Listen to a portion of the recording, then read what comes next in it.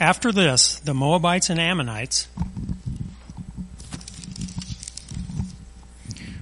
with some of the Menuhites, came to make war on Jehoshaphat.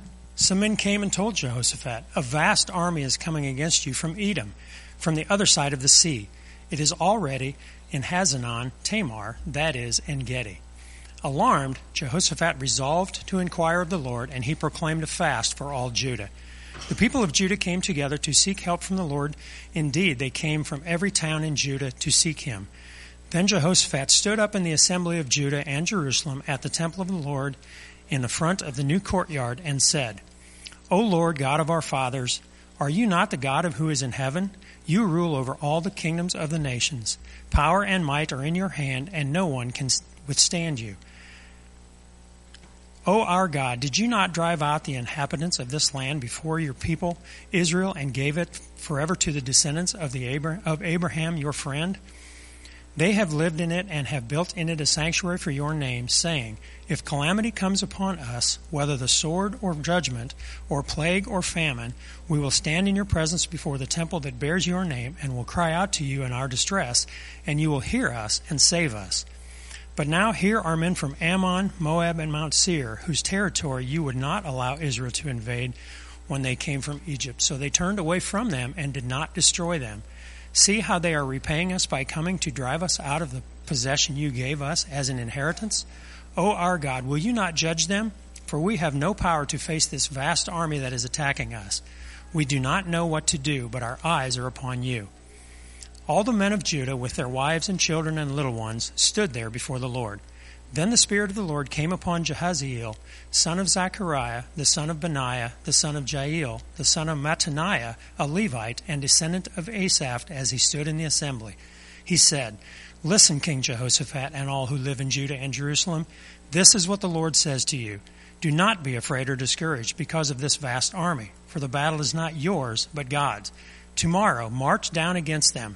They will be climbing up by the pass of Ziz, and you will find them at the end of the gorge in the desert of Jeruel.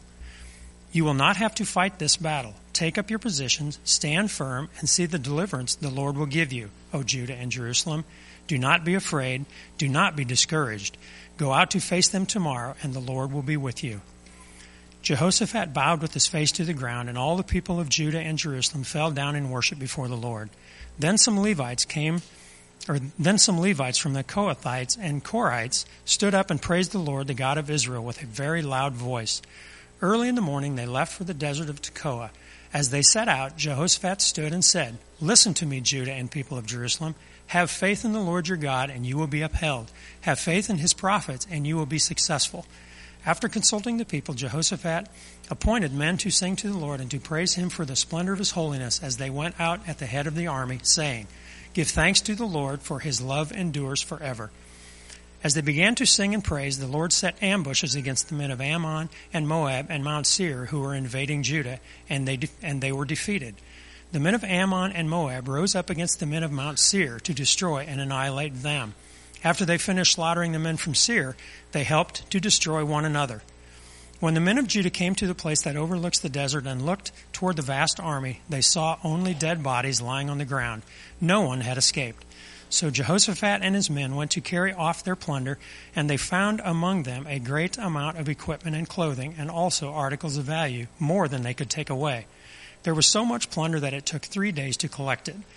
On the 4th day, they assembled in the valley of Barakah, where they praised the Lord. This is why it is called the Valley of Barakah to this day. Thanks, Jay. Folks, I think you did an excellent job on all those names, don't you? Well done. That was awesome. Hey, if you haven't turned to the passage that Jay just read, now would be an excellent time to do it, because we're going to continue to take a look at this wonderful passage as we are in a sermon series on prayer. Lord, teach us to pray. This morning we're going to be looking at this wonderful prayer of petition from King Jehoshaphat. And my sermon this morning is entitled Confidence in the Crisis, from 2 Chronicles chapter 20. But if you want to maybe turn to 2 Chronicles chapter 17, we're going to look at some select verses from chapter 17 as we head our way into chapter 20. So I hope that you have your Bible out in front of you. Let's pray and we'll dive in. Father, again, we ask for your presence among us. We ask that your Spirit would come now in power and make the words that I say faithful and true to your word. I pray that you would apply your eternal and powerful word to our hearts and to our specific circumstances. In particular, Father, the crises that we face in our life, the crises that have come or will come, or even we're in the midst of them now. Lord, teach us to respond to them in the way that Jehoshaphat did in your people of old, that we would have confidence in you, that we would trust in your power and in your purposes. And God, that we would turn to you in prayer. Teach us to respond in this way, we pray. And all of God's people said, amen. Well, in her children's book, you may have heard of it or even read it to your children, Alexander in the Terrible, Horrible, No Good, Very Bad Day. In her book, Judith Vorist captures one young man's, Alexander's, really bad day. Well, the day begins rather ominously. Alexander writes, "I went to sleep with gum in my mouth, and now there is gum in my hair. And when I got out of bed, I tripped over my skateboard. And by mistake, I dropped my sweater in the sink while the water was still running, and I could tell that it was going to be a terrible, horrible, no good, very bad day." Well, if you were to keep reading, Alexander's day continues to be bad, as he has a bad seat in the carpool car. He's rejected by his friends. He has a rather pitiful lunch in his lunch bag that day. After school, he has to go to the dentist, and who likes going to the dentist? And to make matters worse, for dinner, he has lima beans. In fact, he says, and I quote, "We had lima beans for dinner, and I hate lima beans." Can I get an amen? Amen. There was kissing on TV, and I hate kissing on TV. My bath was too hot. I got soap in my eyes. My marble went down the drain. I had to wear my railroad pajamas. I hate my railroad pajamas. And so he closes his day by saying, "It's been a terrible, horrible, no good, very bad day." Friends, have you ever had a day like that? Certainly all of us have. And in our text this morning, we're going to see the start of what I would call a terrible, horrible, no good, very bad day for a man named Jehoshaphat. Now, Jehoshaphat was king over Judah, as you can see in the picture behind me. He ruled over the southern kingdom of Judah during what is known as the divided kingdom in Israel. And so there's Judah, whose capital is Jerusalem. And there's a picture of maybe what King Jehoshaphat looked like, or maybe not at all, right? But he lived and reigned in the southern kingdom early on during Israel's divided kingdom. Now, as we read before, and we'll read again, his day is going to start off with some rather bad news. There is a coalition of invading armies that are essentially at his doorstep. And so the question that I want to pose to us this morning is, A, how is King Jehoshaphat going to respond to a moment of crisis in his life? And then, of course, the follow-up question is, how should we, as followers of Christ, as believers in the one true God, how should we respond to moments of unexpected crisis in our life? Friends, maybe you're in a moment like that even now. Maybe you've just made it through a moment of unexpected crisis. But whether you've been through one or whether you're in one, friends, we know that there's likely one around the bend. And so, because life is that way, crisis doesn't typically come when we expect it. It doesn't tell us it's coming a day or two beforehand. It just simply comes, as it did for King Jehoshaphat. And so I want us to learn from the king. How should we respond as God's people when circumstances and situations like this arise? I think the answer that we get, if I could summarize 2 Chronicles 17 and 18 and 19 and 20, which is the account of King Jehoshaphat's rule and reign, I would summarize it this way. You can see it on the screen behind me. People who, number one, desire to obey God, and number two, have a life of dependency upon God. People who desire to obey and depend upon God, well, they pray. They pray in times of crisis. And not only that, they call others to join them. I think if you could summarize what we see about King Jehoshaphat's rule and reign is that he sought to obey God, although he didn't do it perfectly. He lived a life of dependency upon God. And so when crisis came into his life, personally he prayed, and then secondly he said, hey, let's pray together. So first of all, I want us to see a little bit about the person of the king. Who was King Jehoshaphat? I'm just going to see nuggets, if you will, from 2 Chronicles 17 and 18 and 19, a little bit from 2 Kings 22, which also tells us about his rule. Because before we get to his prayer, we need to learn about his person. In other words, the type of prayer that we see coming from the lips of King Jehoshaphat doesn't just come from anyone.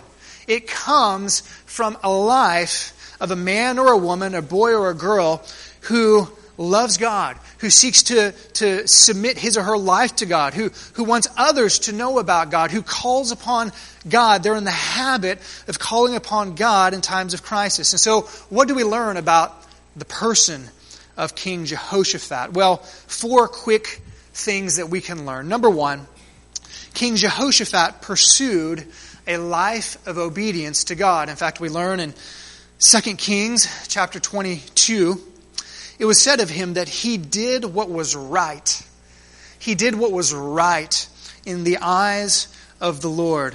And while Jehoshaphat wasn't perfect, and we'll see that here momentarily, the general direction of his life was that he sought to obey God. He wanted to please God. And so the first question we have to ask ourselves is, well, does this describe us? Are we people whose lives are characterized by a pursuit of obedience to our God? If so, then likely we're going to pray a prayer like we see in chapter 20. Not only that, but Jehoshaphat was wholly devoted to God. It says, in everything, he followed the ways of his father Asa. And so we have to ask, what were the ways of his father Asa?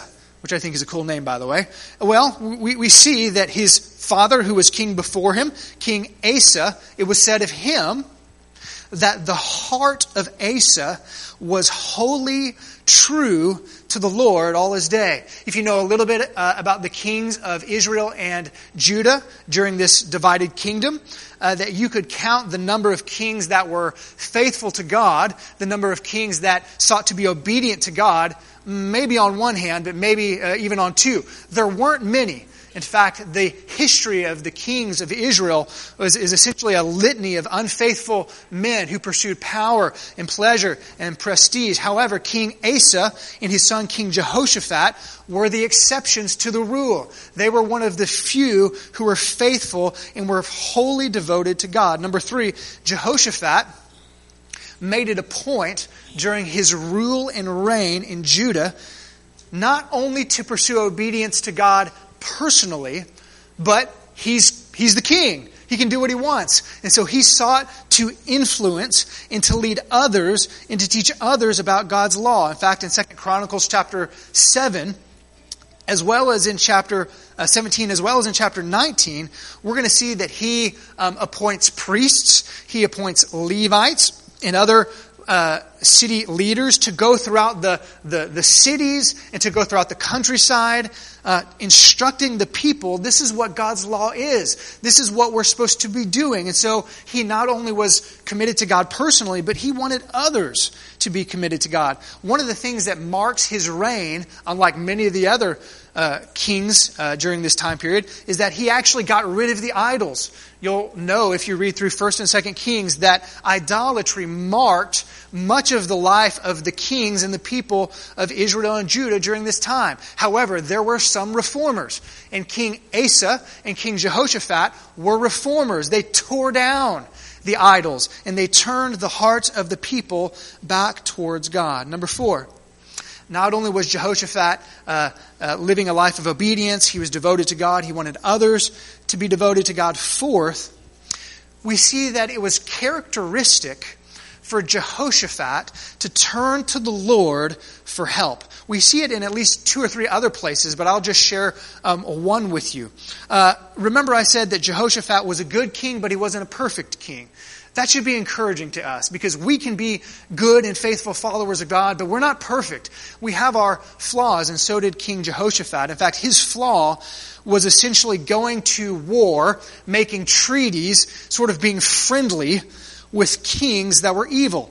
In particular, the evil King Ahaz in the northern kingdom. And so we learn in 2 Chronicles chapter 18 that Ahaz essentially says, hey, King Jehoshaphat, let's go to war together. And he's like, yeah, okay, that sounds like a good idea. And they get together, and Jehoshaphat's hey, we should seek the Lord on this. Should we go to war? And evil King Ahaz is like, oh yeah, let's just go to war. It's going to be fine. Here are all my prophets. They're telling me to go to war. They're all false prophets. And King Jehoshaphat's like, no. Don't you have a real prophet, like a prophet of the true God? Long story short, the true prophet comes in and says, if you go to war, King Ahaz, you're going to die. You think that might be a clue to King Jehoshaphat that he shouldn't go to war. Well, he does. He goes to war with evil King Ahaz. Evil King Ahaz dies in the battle, but there's a point in the battle where King Jehoshaphat is recognized by the enemies, and they are pursuing him. And so put yourself in his shoes for a moment. You are literally in the midst of hand-to-hand combat, and you're fleeing for your life. They're on your heels. You can hear the horse's hooves beating behind you. What are you going to do in that moment? Well, what does King Jehoshaphat do in that moment? He turns to the Lord. He prays. In fact, it says that he cried out, and I take that to mean to the Lord. He cried out, and the Lord helped him. And so my point is that this is a man, when trouble comes, when distress comes, when there is an option, when there's a possibility, it is in his character to say, what does God want me to do? I'm in trouble. God help me. And we're going to see that very clearly in chapter 20. And so that's the person. Let's look at his prayer. So if you have your Bibles open, let's turn and focus our efforts on chapter 20. 2 Chronicles chapter 20. The text begins in verses 1 and 2 with the crisis. The crisis is going to come. It's going to be a horrible, terrible, no good kind of a day. Verse 1. After this, the Moabites and the Ammonites with some of the Meunites came to wage war against Jehoshaphat. Some people came and told Jehoshaphat, a vast army is coming against you from Edom, from the other side of the Dead Sea. It's already at Hazaz Tamar, that is in Gedi. And so the story of his reign continues in chapter 20. Notice the connecting words. After this. So you have to ask the question, after what? Right? After what? When is this happening? Well, it's interesting to me because most immediately following these verses in chapter 19, we see that King Jehoshaphat basically appoints leaders. He says to these leaders, hey, you're going to be judges. People are going to come to you. I want you to judge rightly and fairly because you represent God. In other words, he had just taken steps to encourage the people of God to be obedient to God. He's been faithful to God. And it's after this faithful display, both to God and His Word, in the midst of, we're told in chapter 17, a time of God's blessing. In fact, we're told in chapter 17 that this was a time of peace, that no kings had come against Jehoshaphat or the kingdom of Judah. However, in the midst of peace, in the midst of prosperity, and in the midst of his obedience, what happens? Crisis. Crisis comes into his life. To be more precise, this enemy coalition was about 15 miles south of his doorstep, south of the capital city of Jerusalem, on the western shore of the Dead Sea. His life and his entire kingdom were on the brink of extinction. And so what does he do? Well, we're going to see in a moment, but I think that leads us to our first principle about prayer for the day, and it's this: obedience to God does not guarantee that crisis won't come into our lives. It's not if we face trial and crisis, but it's when. As James, Jesus' little half-brother, says in his little letter, he says, "Consider it pure joy, my brothers and sisters, when you face trials of many kinds." And so this trial has come to the doorstep of King Jehoshaphat. He had been faithful to God. He had been obedient to God. He had been a reformer. And so I don't know about you, but it very well could have been that he was a little frustrated about that. He could have been angry with God. It would have been easy for King Jehoshaphat to say something like this: God, what's the deal? I'm trying to bring the nation back to you. I've torn down the idols. I've been a faithful follower. I want them to know that you're faithful. And now we're facing annihilation at the hands of this pagan coalition. I don't deserve this kind of treatment. You know, sometimes we respond when crisis comes our way. If we are a man or a woman like Jehoshaphat, if we're honest, that's what we tell God. We would say, God, what's the deal? I'm trying to be faithful to you, trying to live my life after you. I even serve others, and yet you've allowed this crisis to come into my life. Have you ever responded that way to crisis? I know that I have. And yet Jehoshaphat seemingly doesn't do that because he knows that obedience to God, well, it doesn't guarantee anything. It doesn't guarantee that crisis won't come. But how do we respond then to that crisis? Well, we should respond like he does in verse 3 and on. He seeks the Lord. Notice verse 3. There's his initial response, and it's completely reasonable. It says, alarmed, Jehoshaphat resolved to inquire of the Lord, and he proclaimed a fast for all Judah. So what is then the king's initial response? Hey, there's an invading army on your doorstep. They're just around the bend. How do you feel? What does he say? Well, I feel great. This is wonderful. What does he say? It says that he was alarmed. It's completely reasonable. More literally, it says he was afraid. The word means that he responded to crisis, as we all naturally do, by being afraid. The word means to be afraid, or to feel anxious about the circumstance, or to be apprehensive about the circumstance. Friends, let me ask you, is there something in your life that makes you afraid? Is there a circumstance that God has allowed into your life that you would say, I feel anxious about it, I'm apprehensive about it? Well, you're in good shoes. So is Jehoshaphat. And so his natural first response was fear, apprehension. It's reasonable. But then what does he do? Notice, it says that he resolved. He resolved to do what? Well, he could have done a number of things. I think something that would have been maybe natural and understandable to some degree was he could have acted in his own power. He could have turned to his own resources. And so it could have read, Jehoshaphat resolved to muster the troops. Jehoshaphat resolved to prepare for battle. Jehoshaphat resolved to enlist his advisors. He resolved to negotiate with the army. So he could have resolved to do a number of things. He could have responded in a number of ways, some of which would have been reasonable, some maybe not. But what did he resolve to do? Here's the point, my friends. What does he do first? Jehoshaphat resolved, it says, to inquire of the Lord. Literally, it says he gave his face. In other words, he turned his face to seek Yahweh. The word seek, translated here inquire, it means to trample underfoot. Which you're like, how does that make sense? To seek something to trample underfoot. The idea is that you trample something underfoot. You beat a path to God in your prayer life because you so frequently go to Him in prayer. It's fantastic language. The story is told of early Christian converts that they were devoted to private times of prayer. And so each one, as the story goes, had a separate spot in the woods, in the thickets, where they would go to pray. And of course, over time, they would always go to the same spot. And so what would happen? Well, they would beat a path underneath their feet to go pray. And of course, if one of them began to neglect their prayer time, well, what would happen?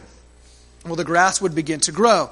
And so one of them would kindly remind the negligent one, brother, sister, the grass grows. on your path. This is the language of prayer that is used here. He beat a path to the Lord in his personal prayer life. And so that leads us to principle number 2, that we should respond to crisis with personal prayer. That's what Jehoshaphat did. This is how Christians should respond. We seek God's face. We seek his direction. We seek his word. And we seek his input first. He could have done other things. We must do other things as well in times of crisis, but we must do only one thing first. And that is to seek the Lord. He resisted the temptation to panic, to get angry, to turn to his armies. He turned to the Lord first. And so, friends, what do you do first when crisis comes? Not only, notice, did he turn to the Lord personally, but notice the end of verse 3. It says, and he proclaimed a fast for all Judah. In other words, it wasn't enough for King Jehoshaphat to simply pray alone in his prayer closet. Was it good for him to do that? You bet. Should he have done that? Absolutely. But it wasn't enough for him. He called upon all the nation to join him in prayer and fasting in a very public manner. And the people responded. Verse 4, the people of Judah came together to seek help from the Lord. Indeed, they came from every town in Judah to seek him. Then Jehoshaphat stood up in the assembly of Judah and Jerusalem at the temple of the Lord in front of the new courtyard. And then, well, we're going to see what he prayed in just a moment. But before we do, we see a third principle of prayer. We should respond to crisis not only by praying personally, but what is it good and right for us to do?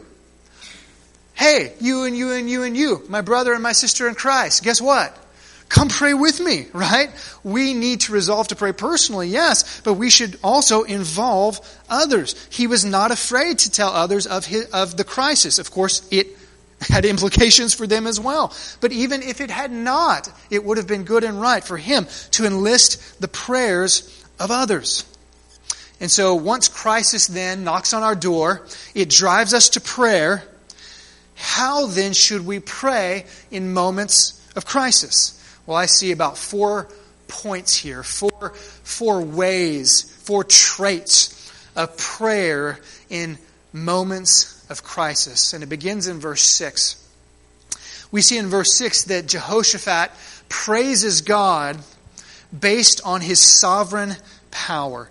And he said, verse 6, Lord, Yahweh, the God of our ancestors, are you not God who is in heaven? You rule over the kingdoms of the nations, like the ones on our doorstep. Power and might are in your hands, and they're not in ours. And no one can withstand you. The prayer begins by focusing on God's what? On his power, on his attributes, specifically his power. Notice he says, with a rhetorical question, God, aren't you the God who is in heaven? It's a statement. You are the God who is in heaven. Friends, Jehoshaphat is talking more about, he's not talking so much about God's address, right? The emphasis is not so much where God is, but the fact that he rules over the universe in heaven. And so if we were to make a statement today like, President Trump is in the White House, am I referring only to the fact that he and his family physically live in the White House? Well, we could be meaning that, but what are we really saying? We're saying that he is president, right? And as president, he has certain powers. That's what Jehoshaphat is saying. Think about, for instance, Psalm 155:3, where the psalmist says, our God is in heaven. What is the logical consequence of the fact that our God is in heaven? It says, our God is in heaven. He does whatever he pleases. And so Jehoshaphat is praising God and reminding he and his hearers that the God that we serve is powerful. And that's important because a little bit later in verse 12, he's going to admit that they're powerless, for we have no power to face this vast army. Friends, what do we need to recognize in times of crisis? God, you are in heaven. You have all the power, right? And we have none. John Onwuchekwa writes in his wonderful little book called Prayer, about praying to God in heaven. He says, and I quote, he says, "We begin then with the settled confidence of asking someone who's at the top of the pecking order," right? In other words, when we're praying to our God who's in heaven, He's at the top of the food chain. When we pray, he says, we are holding onto God's omnipotence. He is in control. He needs permission from no one. He is coerced by none. No one can stop His plans. Our Father in heaven is capable, and His agenda always wins. Can I get an amen, please? Thank you. That's who we serve, and that's where He begins. And so, fourth principle of prayer. In times of crisis, friends, we need to remember God's attributes. His power, yes, for sure. And there are many other attributes of God that we need to remember in crisis. We need to remember His goodness, His trustworthiness, His wisdom, His holiness. And the list goes on and on and on. And so he begins by focusing on God. God, you're powerful. I'm praising you.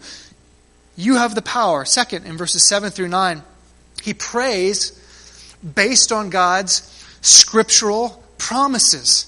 This is fascinating.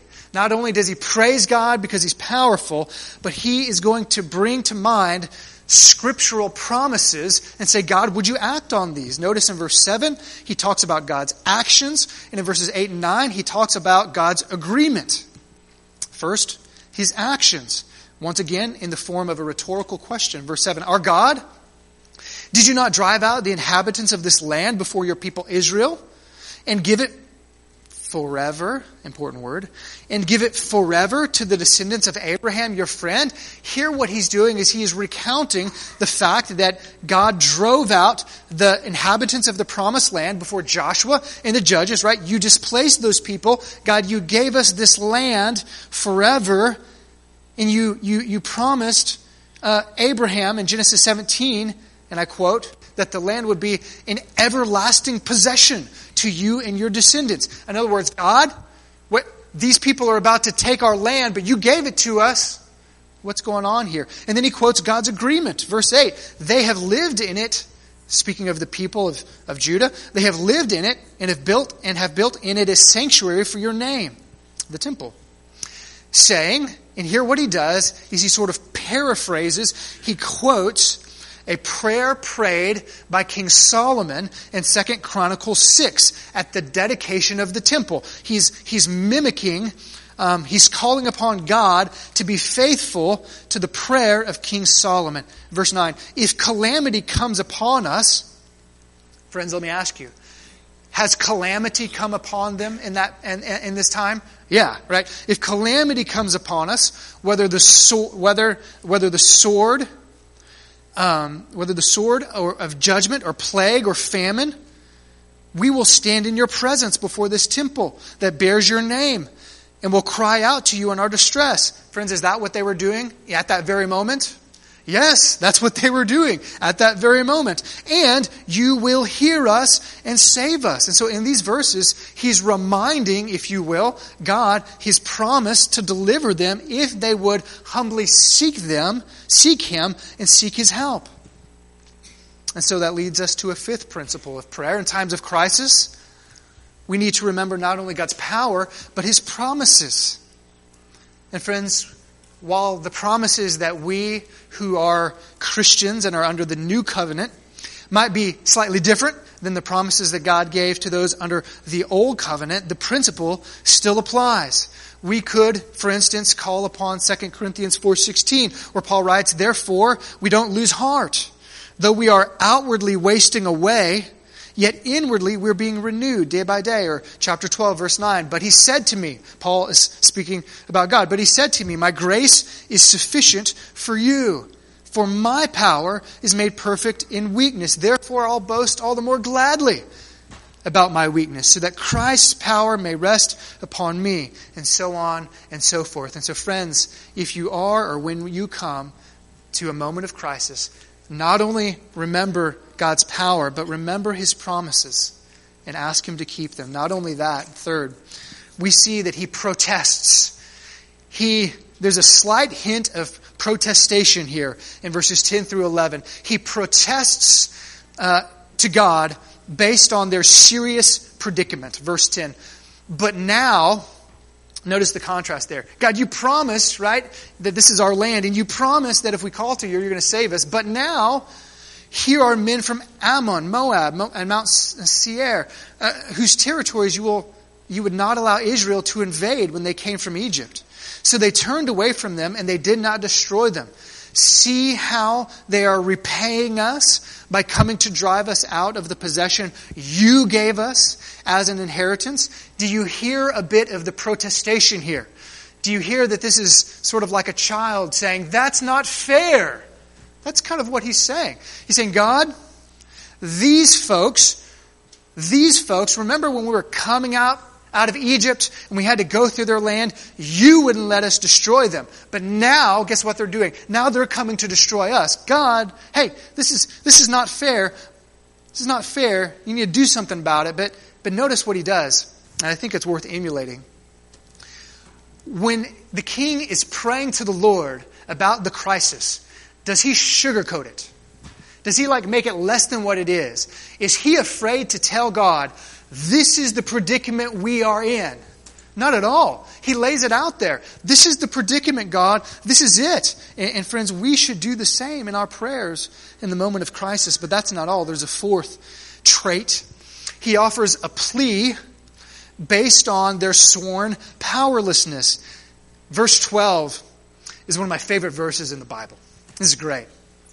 He says, our God, will you not judge them? God, will you do something here? They're not acting fairly. They're not acting justly. Would you do something? Or God, would you not judge them? For we have no power to face this vast army that is attacking us. We do not know what to do, but our eyes are on you. And so he calls attention to God's ability to deal with the problem. Notice what he does. He admits their own powerlessness. We have no power. He admits ignorance. We don't know what to do. Friends, is that true of us in moments of crisis? We can also say, we can't deal with this. This is beyond our reach. We don't know what to do. And then he says the most touching expression of trust in God, really to be found almost anywhere in the Scriptures. He says, we don't know what to do, but our eyes are upon you. And that leads us to principle number 6. In times of crisis, we need to inform God of our need, as he did in 10 and 11, and we need to turn our eyes to him. Now, we're not informing him as if he doesn't know, right? Of course God knows. We're telling him what we need. We're reminding ourselves that ultimately we don't have the capability to respond. We don't know what to do, right? We're turning our eyes to God in faith, admitting our powerlessness, admitting our ignorance, and that then provides the opportunity for faith. Hudson Taylor, the great missionary to inland China, he faced a few terrible, awful, bad days in his life. His spouse died. One of his children died on the mission field. His life was often in danger because they didn't like him preaching there. And he says this about crisis moments. He says, it doesn't really matter how great the pressure is of the crisis. It only matters where the pressure lies. He says, see that it never comes between you and the Lord.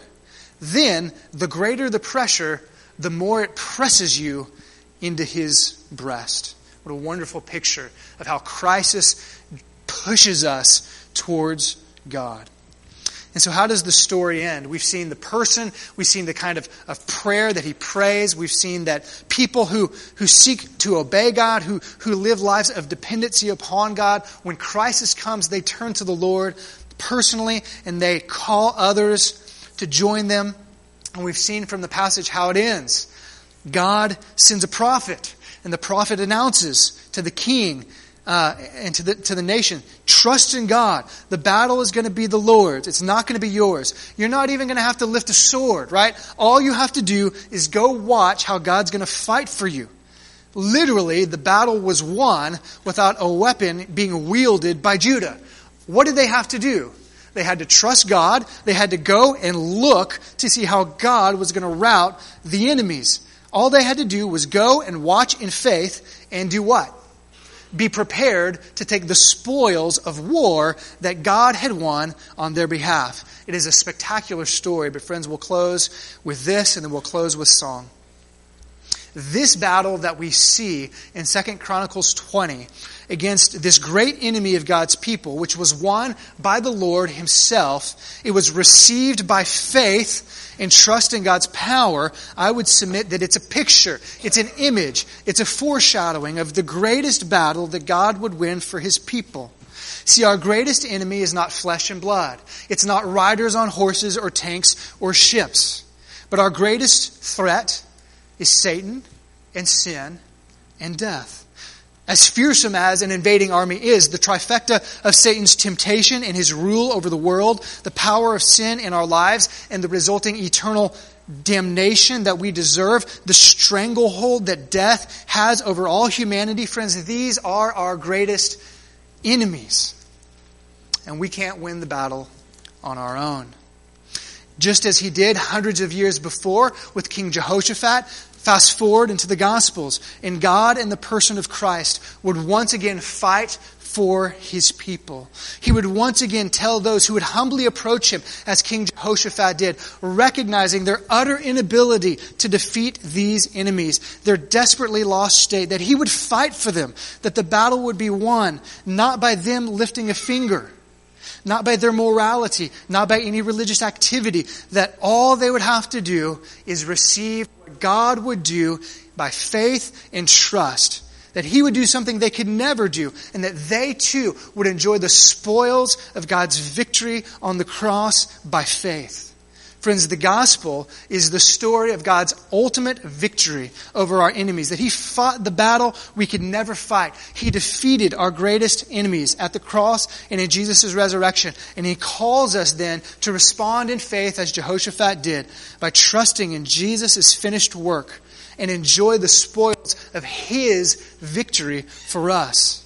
Eternal life, forgiveness of sins, reconciliation with God, and so much more. And so, friends, that's how we can respond as Jehoshaphat did through Christ and what he's done. We're going to pray, and we're going to close with a song telling God that we need him. So let's pray. Lord, I thank you for this wonderful text and for the wonderful faith that King Jehoshaphat had. And we recognize that we too can mimic his response to crisis. And Lord, we pray even now, as we know that we all, in various ways and shapes and forms and to various degrees, that we're facing crisis moments. Lord, may we not turn to our armies or to our generals or to our own wisdom or to our own resources, but may we turn to you first and foremost, knowing that you are the God who is all-powerful, and that you've given us wonderful promises, and Lord, that we can trust in you. We ask it in Jesus' name. Amen. We invite you to stand as we respond to this challenge, this message.